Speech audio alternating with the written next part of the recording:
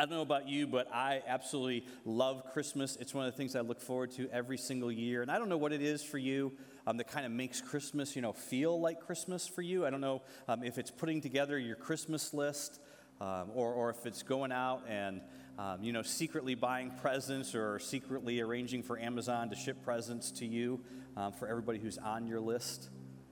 Maybe for you, it's actually the decorations. It's going out and it's putting the lights up on the house. It's putting the lights up in the front yard. Or maybe for you, it's actually going and finding that perfect Christmas tree, right? The perfect Christmas tree, and then bringing that home and setting it up at home. There's so much, right? Isn't there? There's so much about Christmas that just brings so much emotion and so many feelings. So much anticipation and excitement into each one of our lives. But perhaps the most obvious question is really just simply the question of why. Why? Think about it. Why is it that right now, all over our world, literally billions and billions of people, they're gathered together to celebrate the birth of a Jewish carpenter? Right, who never traveled more than 30 miles from home, never wrote a book, never had any kids, never had a family, and yet somehow this Jewish carpenter is literally, he is adored by people all over our world. It's absolutely astounding when you stop and think about it. Right now, in every time zone on the planet, people are gathered just like us. In villages, in families, in churches, by the dozens, by the hundreds, in some cases even by the thousand, to worship a baby who was born in the city of Bethlehem that we wouldn't even know about. We would never even heard of that city if he hadn't been born there. It's absolutely astounding. Think about it this way. You've probably heard this name before, Caesar Augustus. Right? Caesar Augustus was actually the first emperor of Rome. He was the person who was responsible for transforming Rome from a republic into an empire. He was incredibly, incredibly famous all throughout the empire. In fact, the reason we have the month of August in our calendar is because of Caesar Augustus. But unless you're a historian or a history teacher, the truth is, right, you probably could not name a single thing that Caesar Augustus did. And yet in every part of our world, in countless languages, in countless countries, every single Christmas, his name is mentioned. Not because of anything that he did, but simply because he has become a footnote in the story of the birth of a Jewish carpenter. And there really are, when you think about it, there really are just a couple of reasons to explain why you're here right now, why I'm here right now, why you're watching right now. The first is that what we celebrate happened, that it actually did in fact happen, that the eyewitnesses are just telling us the truth. The other option is that you actually can't trust anything that Matthew, Mark, Luke, or John, or the other eyewitnesses have to say, and so then that means then something else must have happened. And see, the reason why Christmas is in fact such a mystery is because actually what's not a mystery at all is how religions begin and how movements begin. In fact, the people who study these things, the historians who study this, they know there's kind of a science to this. There's actually patterns that can be seen all over the world when it comes to this. Generally, what happens is there's unrest in a city, or there's unrest in a nation, and so divisions start to develop, factions start to develop. And then typically what happens is a charismatic leader, usually a man, but not always, a charismatic leader appears. And this person begins to craft statements and ideas and thoughts in such a way that it resonates with people, and people begin to say things like, oh, hey, that's how I feel. Or, I kind of, that's the way I believe. That's what I think is going on. That's what I think is happening right now. And this person begins to usher in change. And generally, there's an old guard that kind of resists the change. They hold on to the status quo, but eventually, there's enough of a movement in the populace. The new ways of thinking begin to take hold, and they begin to spread. And then eventually, that person dies. And then the followers kind of gather around and they say, hey, we need to keep this dream alive, right? And so the teaching gets passed from one generation to the next generation to the next generation. It's the story of our world. This happens all the time. This is how our world changes. This is how culture changes. It's the story of Islam in 632 AD.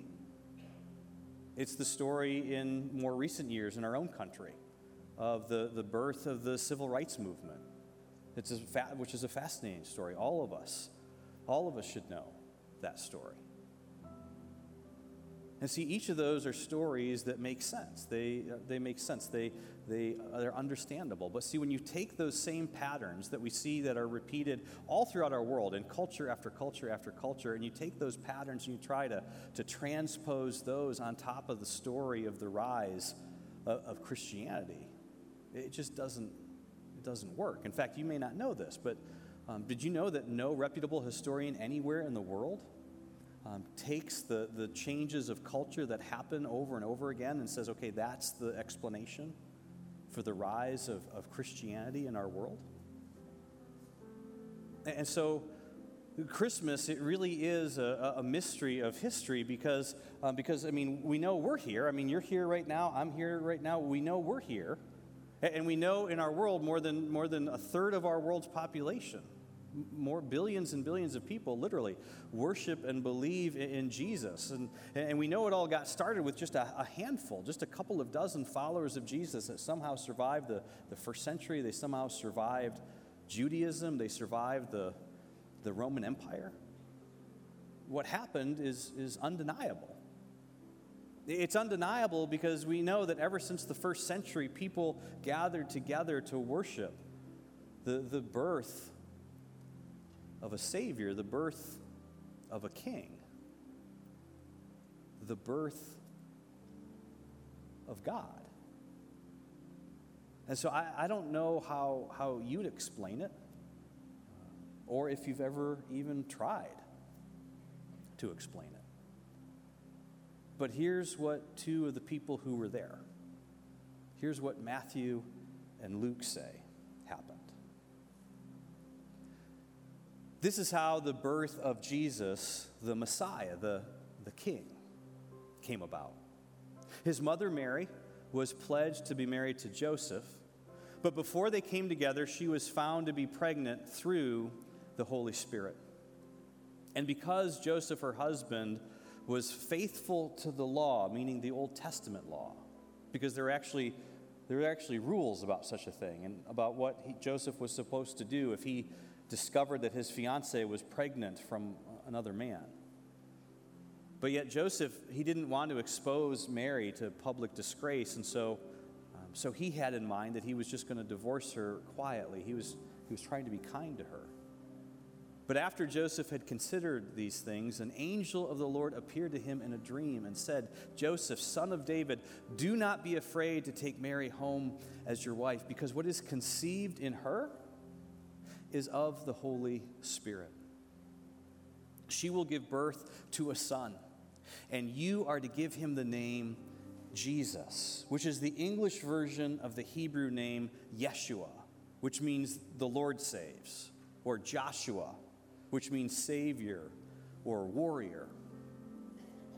You are to give him the name Jesus because he will save his people. And see, this was the part that made absolutely no sense at all to Joseph.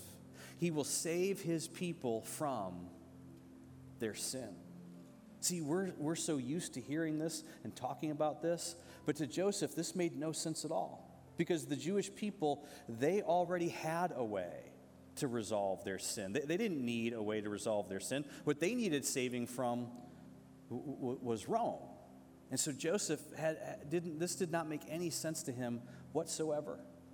And see, it's at this point in the story that Luke chimes in. And Luke, is a doctor. Luke was a medical doctor. And so actually Luke gives us a very, very detailed account of what took place that day. And Luke knows that what he's about to say is hard to believe. And so he makes sure to give us some very, very specific historical context so that he could be verified and referenced. It's as if Luke is saying to us, you can fact check me on all this if you want to. Luke says this. He says, in those days, Caesar Augustus issued a decree that a census should be taken of the entire Roman world, which actually did happen. And everyone had to go into their own town to register. And so Joseph also went up from the town of Nazareth in Galilee to Judea, to Bethlehem, to the town of David, because he belonged to the house and to the line of David. He went there to register with Mary because she was pledged to be married to him, and she was expecting a child. This was a 4-day journey on the back of a donkey. By the time they got there, the time came for the baby to be born, and she gave birth to her firstborn, a son. She wrapped him in cloths and placed him in a manger because the city was packed, and there was no room that was available for them. See, these are the kinds of details that nobody would make up, because if you think about it, if you're writing this story long after these events happened and you're just making stuff up, right? You don't put the Savior of the world, you don't put the King of the world into a horse trough. Luke tells us that there were shepherds who were living out in the fields nearby as all this was taking place, and they were keeping watch over their flocks because it was nighttime. An angel of the Lord appeared to them, and the glory of the Lord shone around them, and they were absolutely terrified. Of course they were. But the angel said to them, "Do not be afraid. I bring you good news that will cause great joy for all people." This is for all people of every generation. Today, in the town of David, a Savior has been born to you. He is the Messiah. He is God's chosen king. He is God's final king. And he is the Lord. This will be a sign to you. You will find a baby wrapped in cloths and lying in a manger. Suddenly, a great company of the heavenly host, they appeared with the angel, all of them praising God and saying, "Glory to God in the highest heaven, and on earth peace to those on whom his favor rests." Do you know what this means?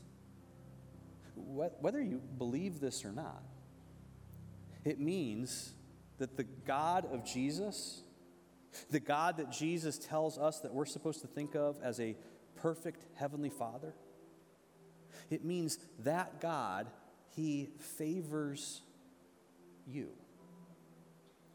whether or not he matters to you or not.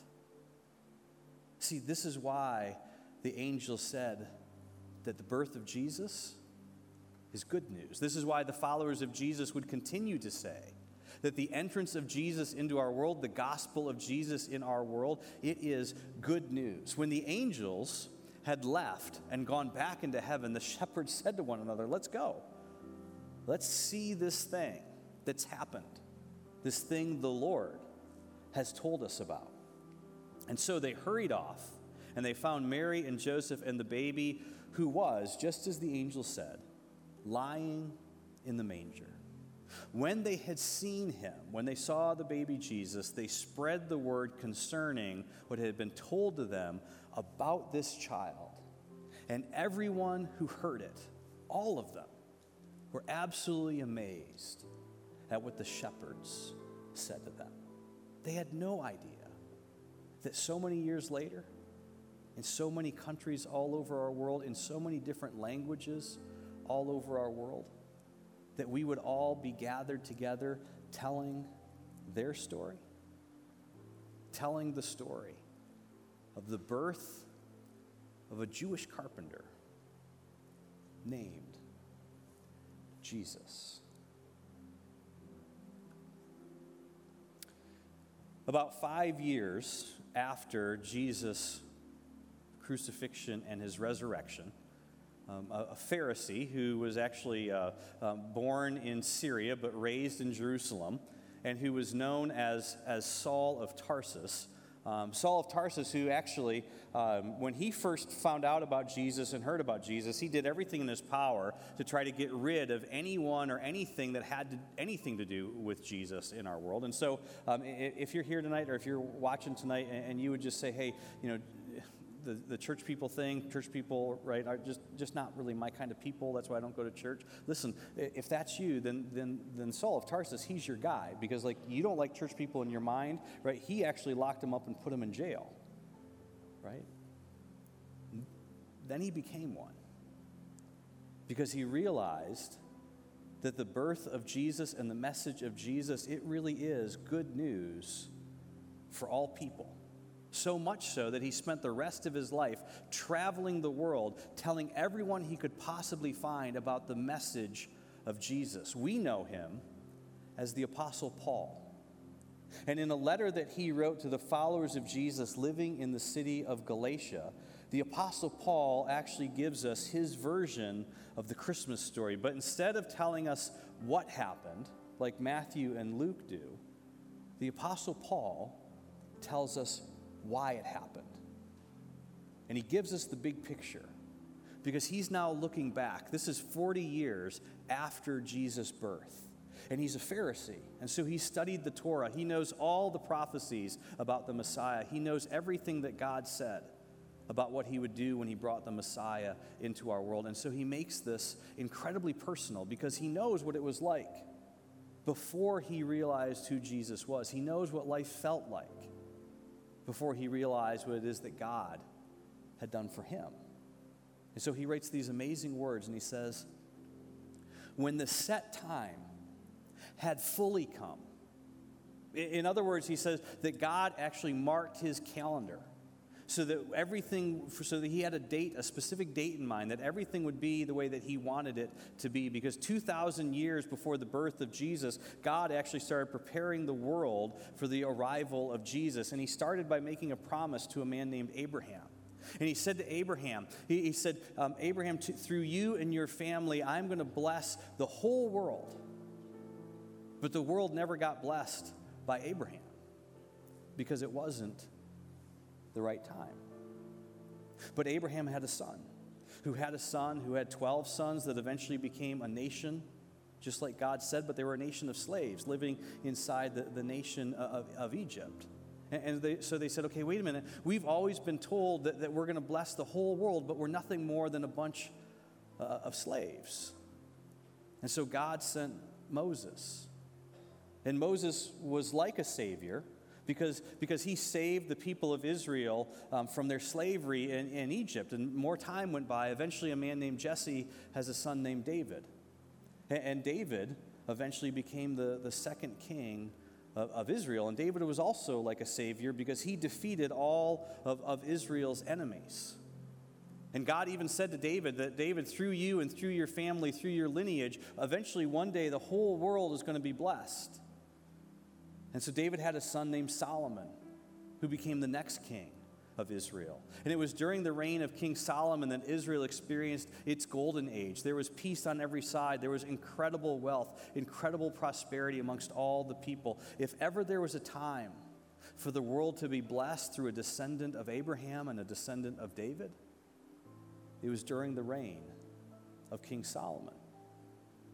But King Solomon came and King Solomon went, and the world was not blessed through Solomon or through the nation of Israel, because the time, it wasn't right. After Solomon, Israel's influence in the world, it began to fade, and it seemed to everyone that the promise of Abraham had been lost. In fact, people started thinking, okay, well, maybe it wasn't actually a promise at all. Maybe it was just a story.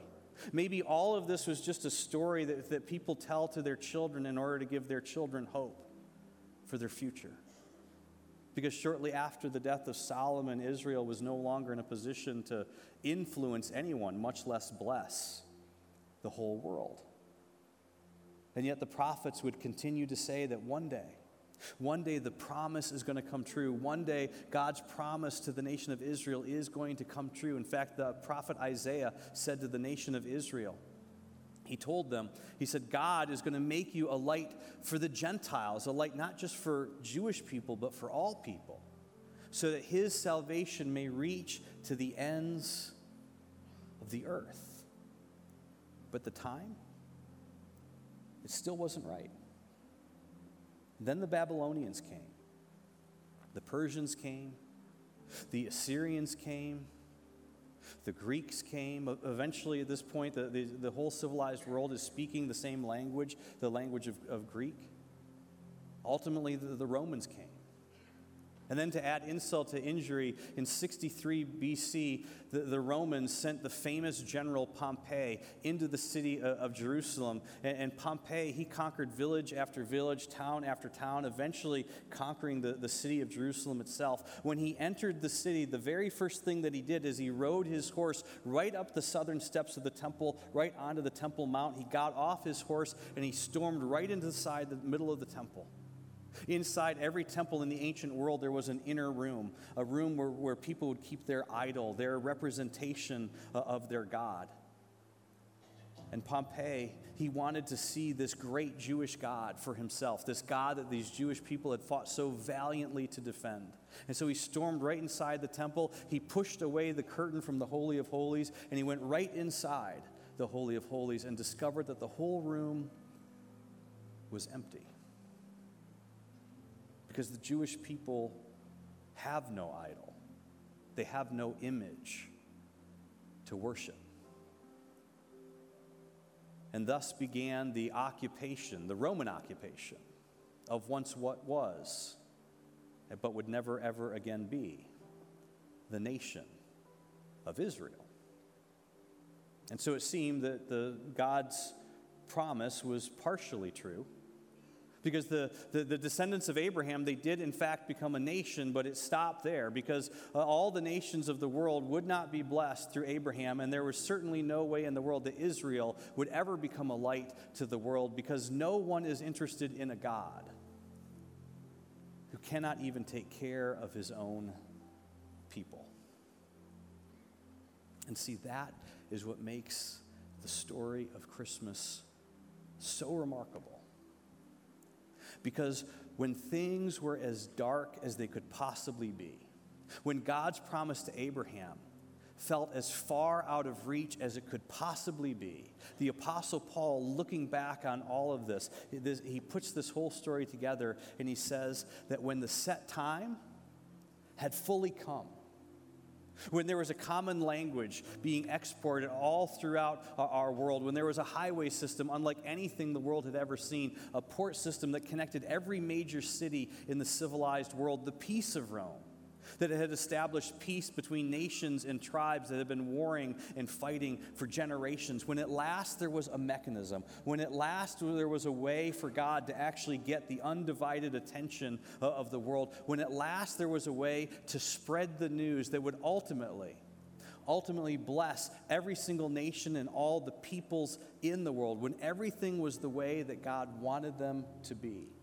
when everyone had lost hope, and no one was daring to even dream that God would fulfill his unbelievable promise to Abraham.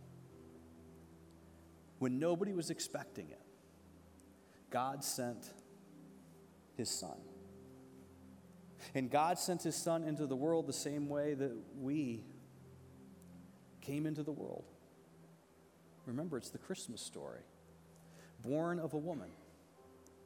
Born under the law, which meant that Jesus was not above the law, that Jesus would experience life the same way that you and I, the way that we experience life, the suffering, the loss, the temptation, the chaos, the trials. That God sent his son into the world as one of us and to live as one of us in secret for 30 years until he finally would make himself known. And then the Apostle Paul, he writes this next line that's so personal for him and so personal for so many of us. In fact, it's this next part that for many of you used to be personal to you.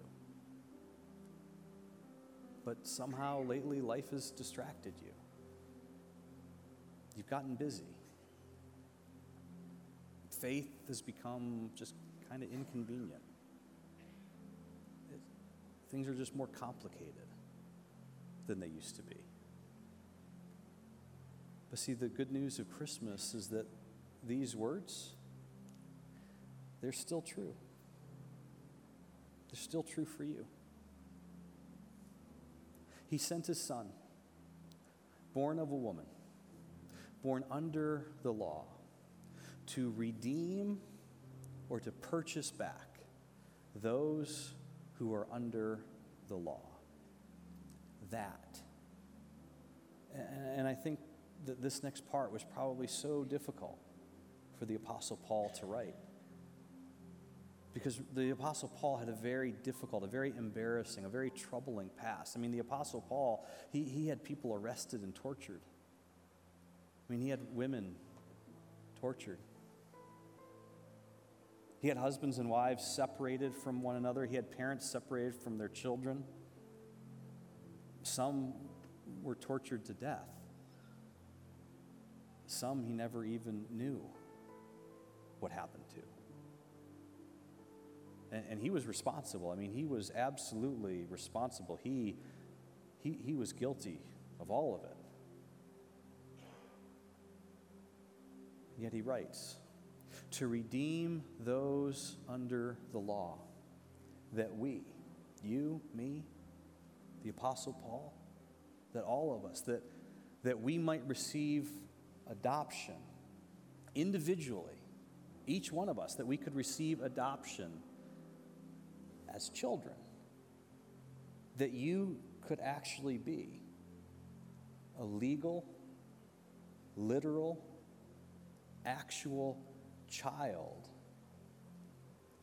of God.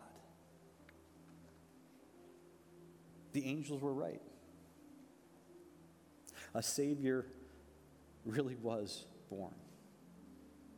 A Savior that would save us from our sin, our past. A Savior that would remove everything that could get in the way between us and our Heavenly Father. Now, in between these two moments, the moment that Jesus is born and that Matthew and Luke tell us about, and this moment 40 years later, as the Apostle Paul is looking back on all of it and he's connecting all these dots for us, in between these two moments, there's a third moment right in the middle. It was the night when Jesus was arrested.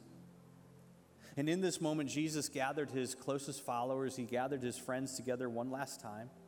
And they're all getting ready to celebrate the Passover. This was to celebrate the freedom that God had given to Israel from the nation of Egypt. And so, of course, the disciples are thinking this would be so fitting. This is the time when Jesus is going to rally the troops.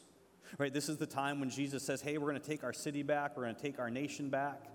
Right? This is the time we're going to throw off the slavery to Rome, just like our ancestors threw off the slavery to Egypt. Because, see, the disciples, they still didn't realize that Jesus did not come to set them free from Rome. They didn't realize that this wasn't about Israel. This was about the whole world. And so they're celebrating the Passover meal, and Jesus has them all gathered together. And Jesus does the most unimaginable thing. And he looks into the eyes of his closest friends, and he says, I know that ever since you've been children, you've gathered together on this night to remember so many years ago what God did, freeing our nation from slavery in Egypt, because that's what the Passover is all about.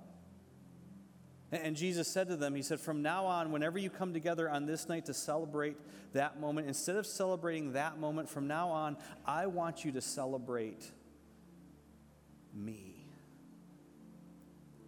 And see, it's so hard for us to even think about how strange that moment felt. Imagine if I were to say to you tonight, I know that when we gather together every year as a church to celebrate Christmas, that we come to celebrate the birth of Jesus. But from now on Christmas Eve, every year to come, from now on, we're no longer going to celebrate Jesus' birthday. We're going to celebrate my birthday. From now on, Christmas is all about Joe's birthday. That's what Jesus did at Passover. And he said to his disciples, I know that you don't understand what I'm trying to explain to you, but tomorrow, when you wake up, I'm going to put on a demonstration of love that is going to take your breath away, because it's going to take my breath away. And it's going to take your sin away. And after you speak to me 3 days from now, once I've risen from the dead, then you'll know what the angel said that day was true. That God really has done something in the world for the world. Because let's be honest, what can actually take away your sin? What can save you from your sin? I mean, you can't. You've tried. Alcohol can, for a while. There's definitely things that you can use to distract you. There's things that you can use to try to take your mind off things for a little while. But I mean, come on, really, what can actually save you from your sin? Once again, it's the Apostle Paul who chimes in at this point, and he tells us, he says, Jesus forgave us all of our sin. To which it's like, okay, Paul, what do you even, like, I've heard this my entire life. What does this even mean? I mean, what does that actually mean? And Paul says, well, I'm glad you asked. I'll be very specific. He says this, he says, Jesus forgave us all our sin, having canceled the charge of our legal indebtedness. See, Paul would say, listen, the reason why at times you feel like there's this weight on you, why at times you feel like there's this burden on you, why at times it feels like you can't like push through, and you can't just get rid of this sense of dread that kind of overcomes you. The reason why you feel that way at times, Paul would say, is because you really are in debt. Your past has really caused a debt. And not only are you in debt to you, but you're actually in debt to God. That not only do you owe yourself for not making those decisions or not doing what you were supposed to do, but you actually owe God, Paul would say. That's the root. That's the root of your shame. That's the root of your guilt. That's why, for me at least, maybe for you, I mean, some of the things in my past, they didn't just used to bother me, but they haunted me.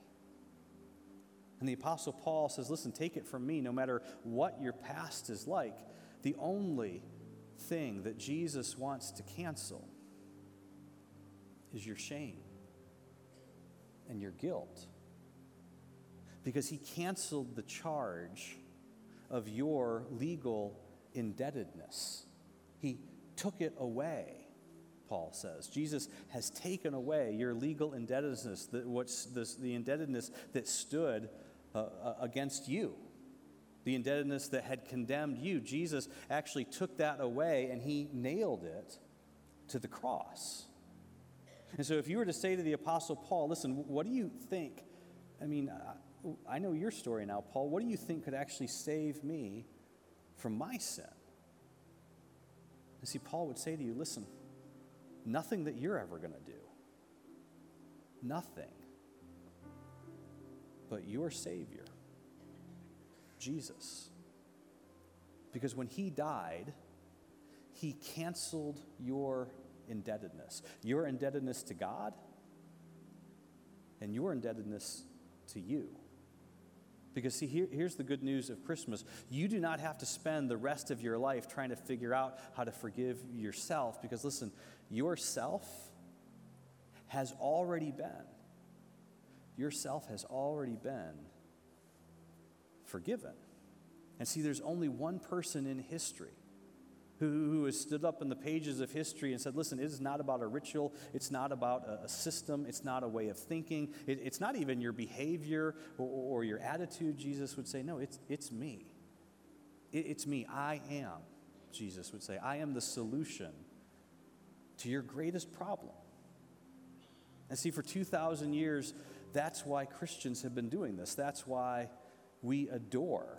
It's why we adore this baby from Bethlehem. And whenever we gather together to celebrate communion, we celebrate what he did. So why is it? Why is it that a baby born in the most insignificant place on the planet to two otherwise completely insignificant people would end up being adored by billions? Here's why.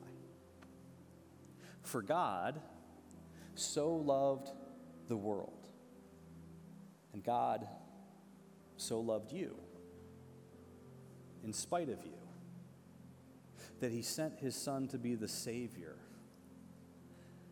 of you. That's why we adore him.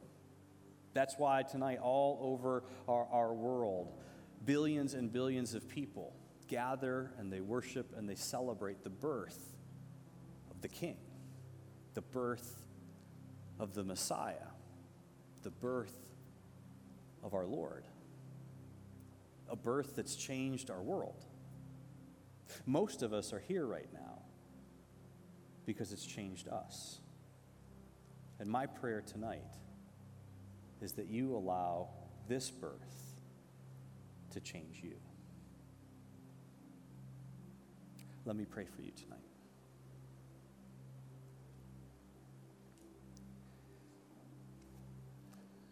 Jesus, it is absolutely amazing how your arrival on our planet has changed everything. In fact, Jesus, the only thing that is more amazing is how your arrival in our lives, how that changes us. And Jesus, I know that for many of us tonight, as we think about this story, perhaps in a way, the story of your birth and your involvement in our lives and our world, I know that for many of us, it's just something we haven't considered recently. We never realized what God had done to prepare us, to prepare our world. And Jesus, we didn't realize what you had done for us personally. And so if you're here tonight or you're watching tonight, and if you would say that you have never really recognized what Jesus has done for you individually, or maybe you would say that you just kind of got busy, you haven't thought about your faith or your relationship with Jesus lately because it did get inconvenient, it did get pushed to the side. But tonight, you want to invite Jesus back. If either of those are you, I would just invite you to say these words after me, or you can change my words and use your own. But simply that you would say this: Jesus, I believe that you are my Savior. And Jesus, I believe that you are the King who has come to save me from my sin. And Jesus, I ask in these next few minutes that you would hear me as I confess my sin personally to you.